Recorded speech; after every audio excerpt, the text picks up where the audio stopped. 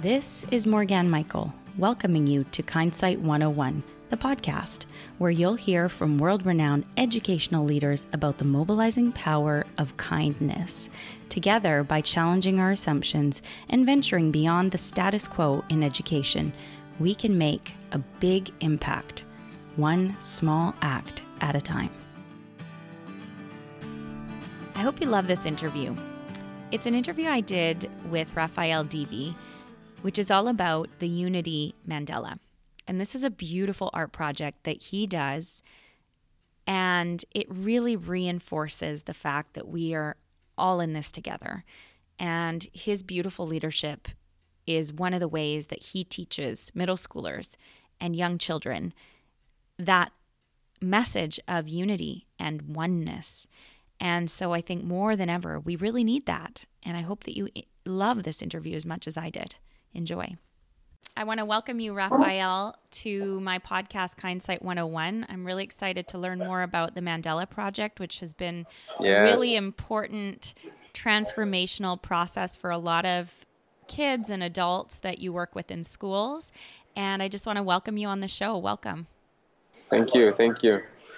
I'd like to start with the Mandala Project because I think that that's sort of what you've been leading with in the educational community, and then I'd love to delve into what inspired you to create it and what you hope for the project. So maybe first you can start just by introducing yourself to the audience, and then maybe talking about what the Mandala Project is. I'm originally from Haiti, Port-au-Prince, Haiti, and my family left Haiti when I was 11, 12, and we kind of went to the States, and then we came to Canada. And since then, I've grown up in Victoria, BC, and I've always been an entrepreneur and different mindsets and trying to always create a business or an organization or make people smile and be happy, but bring people together as well. And recently, my latest endeavor has been the Mandala Project. It's a collaborative art initiative as a way to bring people together to build a mandala. And if people don't know what the word mandala, it's a Sanskrit word. It literally means circle, but it also represents much more than that. It represents the universe really, and the patterns that kind of create the physical structure of the world that we live in today. It's a really simple creation, but complex. You know, like you saw the pictures of, right, Morgan? Yes, and I'll definitely be linking your accounts on the show notes as well, so that people can see it, because it's spectacular. This is a very visual thing to see. Yes. And when you visually see it, everything makes sense. For the whole show, I won't say what it's made out of. That way, people can get the surprise themselves when they see. Okay. A mandala, we can talk about mathematics, science, art, music. And in schools, I kind of bring together that interconnectedness of the disciplines, where in mathematics, we talk about sacred geometry. In science, we talk about cymatics. Music, about vibration. And the kids get to paint a piece of the mandala. And we even cover languages where there's a reflective writing part. You know, the ideology behind the project is we hang together as one, or we fall alone as individuals. But only groups of individuals will bond together as one. And so when I think about that idea, and again, not wanting to give it away, this really reflects, I think, the direction that policy and lead educators want to take with education. And I think it really reflects the greater world, is this idea that we are not living in silos where we're interested in just particular topics. It's that everything is so interconnected. I try and share with students, your eye is a mandala. If you have an eye, we're all walking mandalas. You know, we have that imprint, that beautiful imprint. I'd like to talk a little bit about, I know that I think I read or I saw somewhere that your dad inspired you with this project somehow. Can you speak to your family connection to this? So my family connection to the Mandala Project, it kind of starts with the work that we do already. My family runs a pharmacy in Victoria, and it specializes for people in recovery from substance use. So a lot of our clients are in transition from recovering from opioids to alcohol to everything you can imagine that's on the streets. And we work a lot with the homeless the street community in Victoria. And we opened up a nonprofit society called the Daily Dose Society. Now, my family did it differently, where our pharmacy doesn't sell bubblegum and Kit Kat. To paint a picture, there's the artwork of all the clients on the wall. There's coffee, there's computers. It's really a different environment, a different space. We have 65 storage lockers for homeless clients, and we hold that space for the people. And with the nonprofit society, the Daily Dose Society, we have a driving service where we drive people around to doctor's appointments, court, parole, probation, wherever people need to get to not have more situations come up in their lives.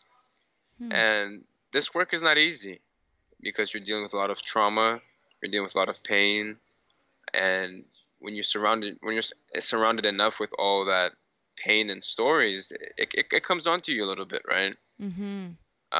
There's always overdoses. There's always people passing away. We've had dozens of clients that, really friends that pass away, and it takes a toll on everyone at work. But that's the heart work of the outreach community, right? So so for me, the Mandela Project was almost a way to balance out those energies.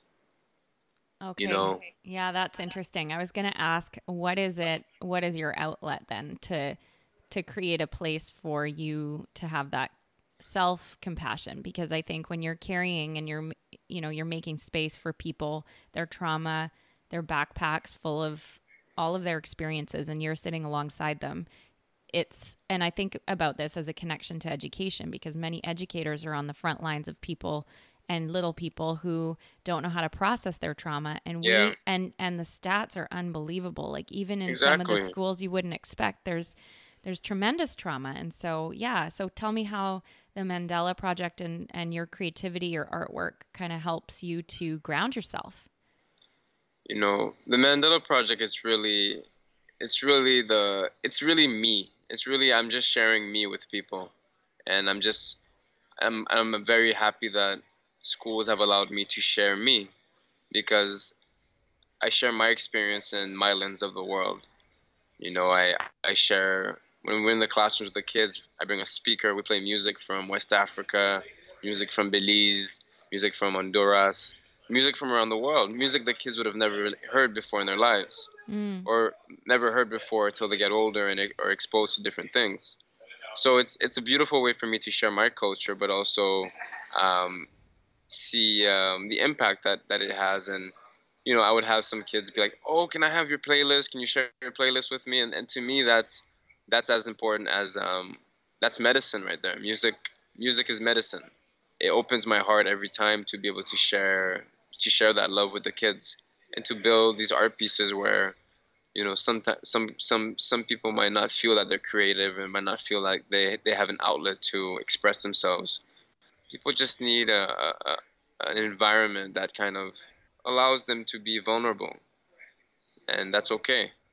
And then we build a really cool art piece together, and the kids are like, "What the heck did we just build?" Like, they're like, out of this simple item this simple household item, we build something magical, and that's what I want to show the kids, that anything simple, any household item is magical.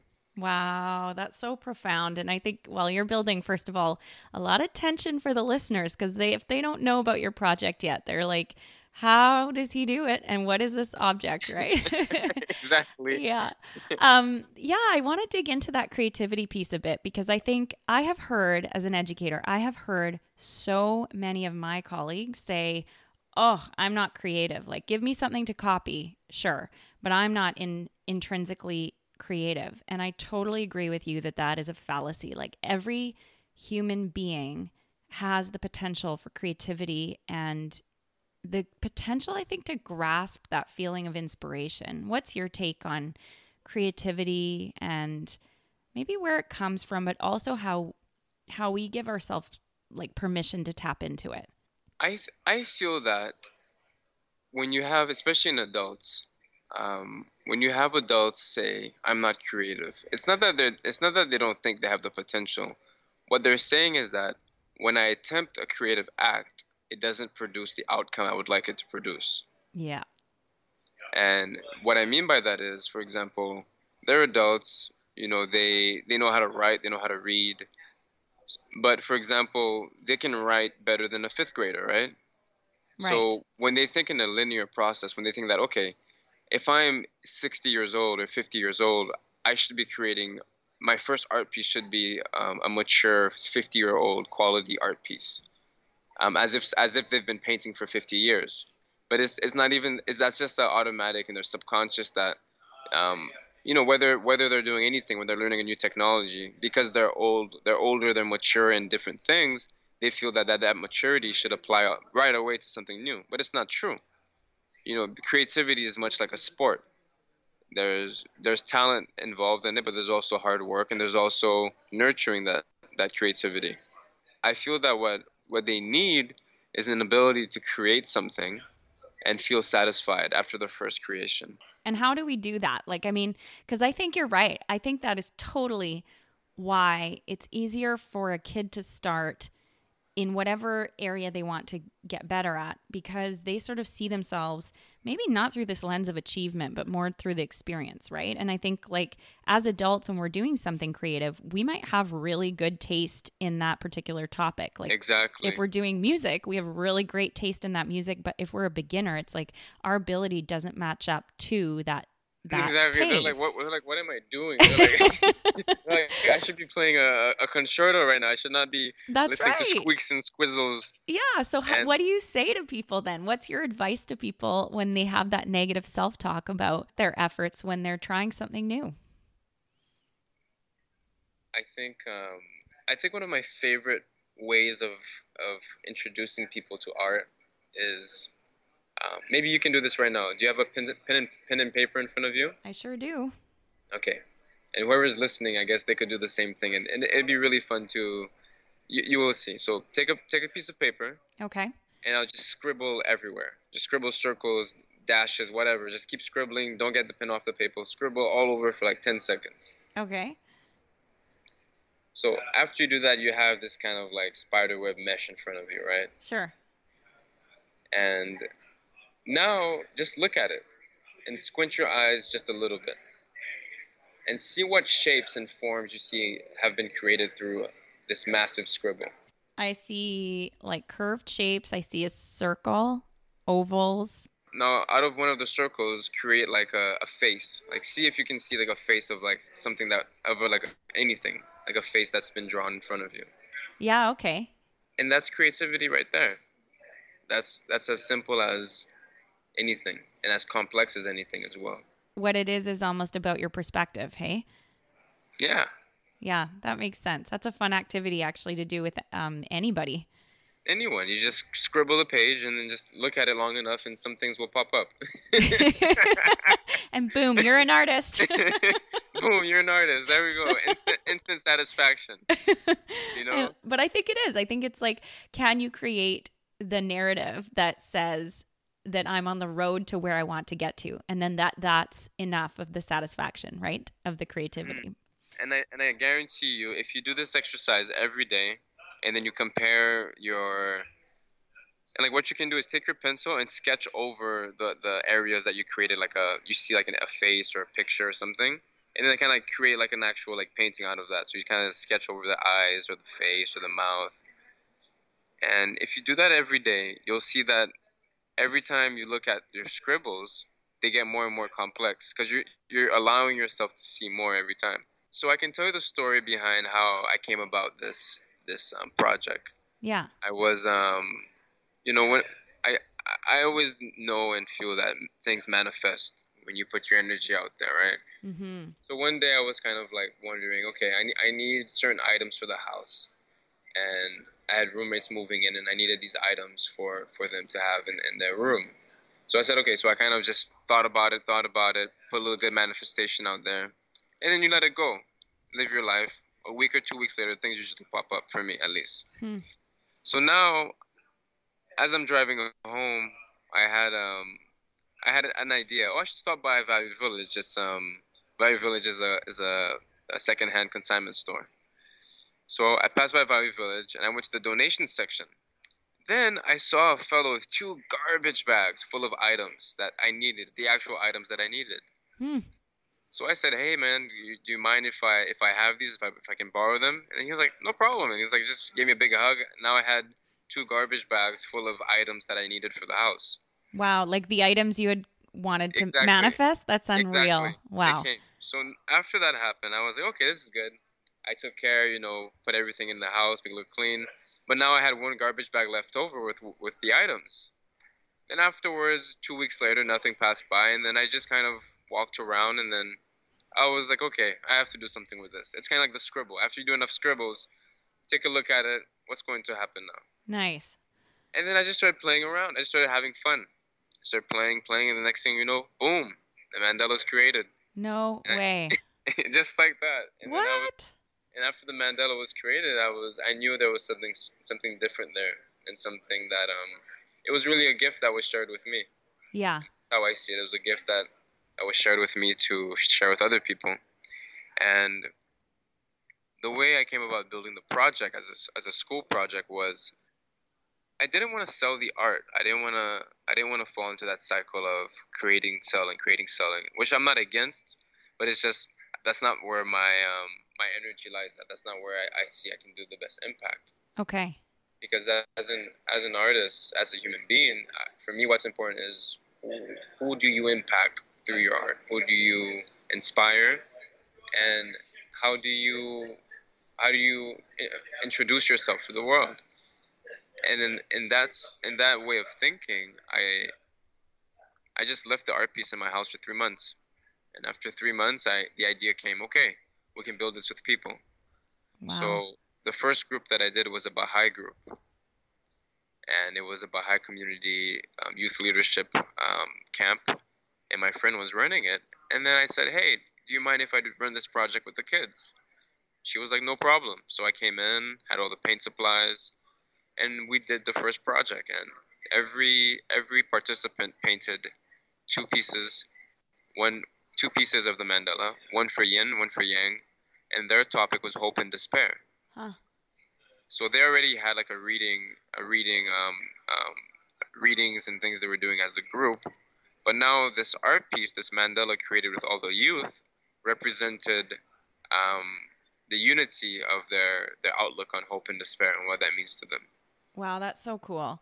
And now if we were to connect this project to other classes, I mean, you can really choose any theme that's maybe juxtaposed but somehow fits the yin and yang idea where you kind of need one and you need the other and to balance it. And I think you've used it for graduation ceremonies, which is something that I kind of want to draw attention to, because when I think about my listeners, a lot of them are educators, and so they're looking for different creative ideas. So can you talk about how it might be used for a graduation ceremony, say in grade, from elementary school to middle school, or from middle school to high school, or even from high school to the world?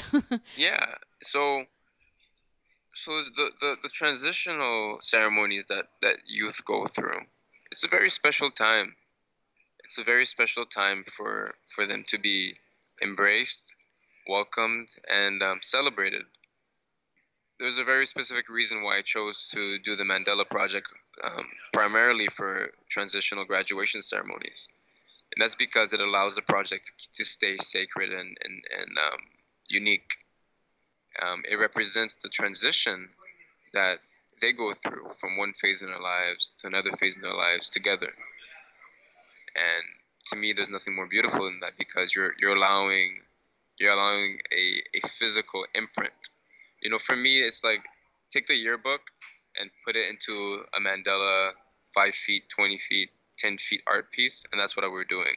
We're taking their experience, their happiness, their joy, their discomfort, their insecurities, and we're building a mandala collectively with everyone.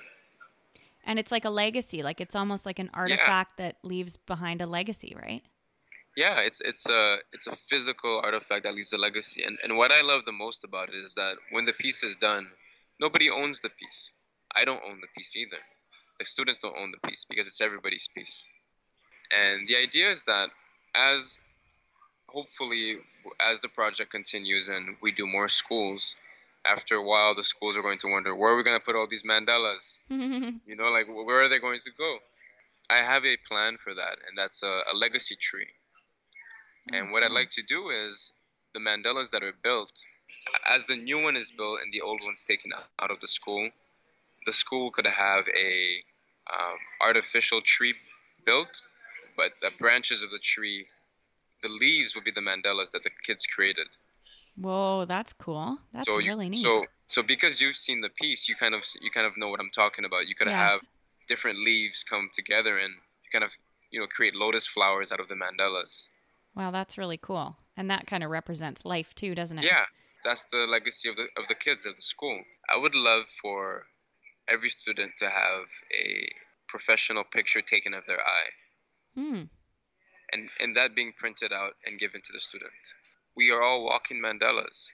Everything that they're learning throughout the workshops of sacred geometry, cymatics, art, vibration, in times of sadness, trauma, or even joy, I think that just a simple image of someone's eye, of your own eye, will remind you of who you are and your center. And I think that every time someone looks in the mirror, it'd be beautiful for them to remember that they're all walking mandalas. That's all. Wow.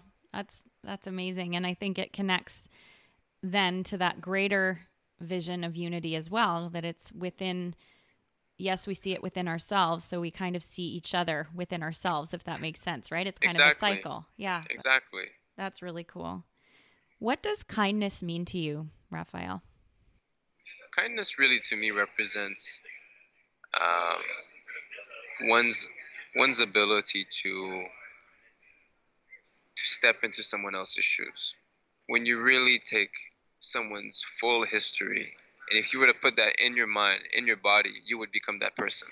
A simple example is, for example, the child soldiers in different countries around the world. If you put yourself and experience what they experience, you would become them. Mm-hmm. If they put themselves and experience what you experience, they would become you. To be able to see someone who who is harming people or is hurt themselves, the kindness just represents being able to acknowledge that and being like, okay, I don't approve what's going on, but I understand. If you think that your way of living is a more harmonious, peaceful way, so share the foods you eat, the videos you watch, the friends you have, because something as simple as sharing an experience with someone will change their outlook on their lives. What one skill or superpower do you think that a teacher needs to lead with in order to be effective? One skill I would say is taking it easy. What do I mean by this? I just mean that the student that you're seeing, don't see them as a student, because they're just a person. They're the same way you're not a teacher, you're just a person. I think that if you think back to when you were a kid and you used to look at teachers, and you would see, okay, these are teachers, these are people that are not me, these are other people that you're a third party you're interacting with. But the teachers you really love, they were just people. They were just no different than the person at the cafe, or the person at the restaurant, the person at the airport. They're just people that you're sharing an experience with. And I think that intrinsically youth can pick up on that super easily when you're trying to be a teacher. Kids can feel that when you're sharing versus teaching. Wow. I don't think anybody has ever said it that way before. And finally, what quote would you print on one of those quote cups that could be sold in big bookstores around the world? Always surround yourself with strong people. And if you cannot find them, become one. Then they'll find you. Did you have anything that you wanted to add before we wrap up our conversation? Like, for example, where people can find you and find out more about your project? You can visit the website at theunitymandela.com, or you can find my page on Instagram at Raphael Divi, RAPHAELDIVI. Yeah, that's kind of I'm excited for listeners to be able to see what we've been talking about the whole time now. Me too. Yeah, it's quite the hook. Yeah, and I think that's a way also to doing justice to the Mandela Project, and share. I'm just sharing, and you're welcome to listen and give advice as well. Love it. And I think what I'll do is I'll definitely share the links on the show notes so that people can find that. Absolutely. Well, Raphael, this has been such a pleasure. Thank you so much for joining me today. Thank you for having me.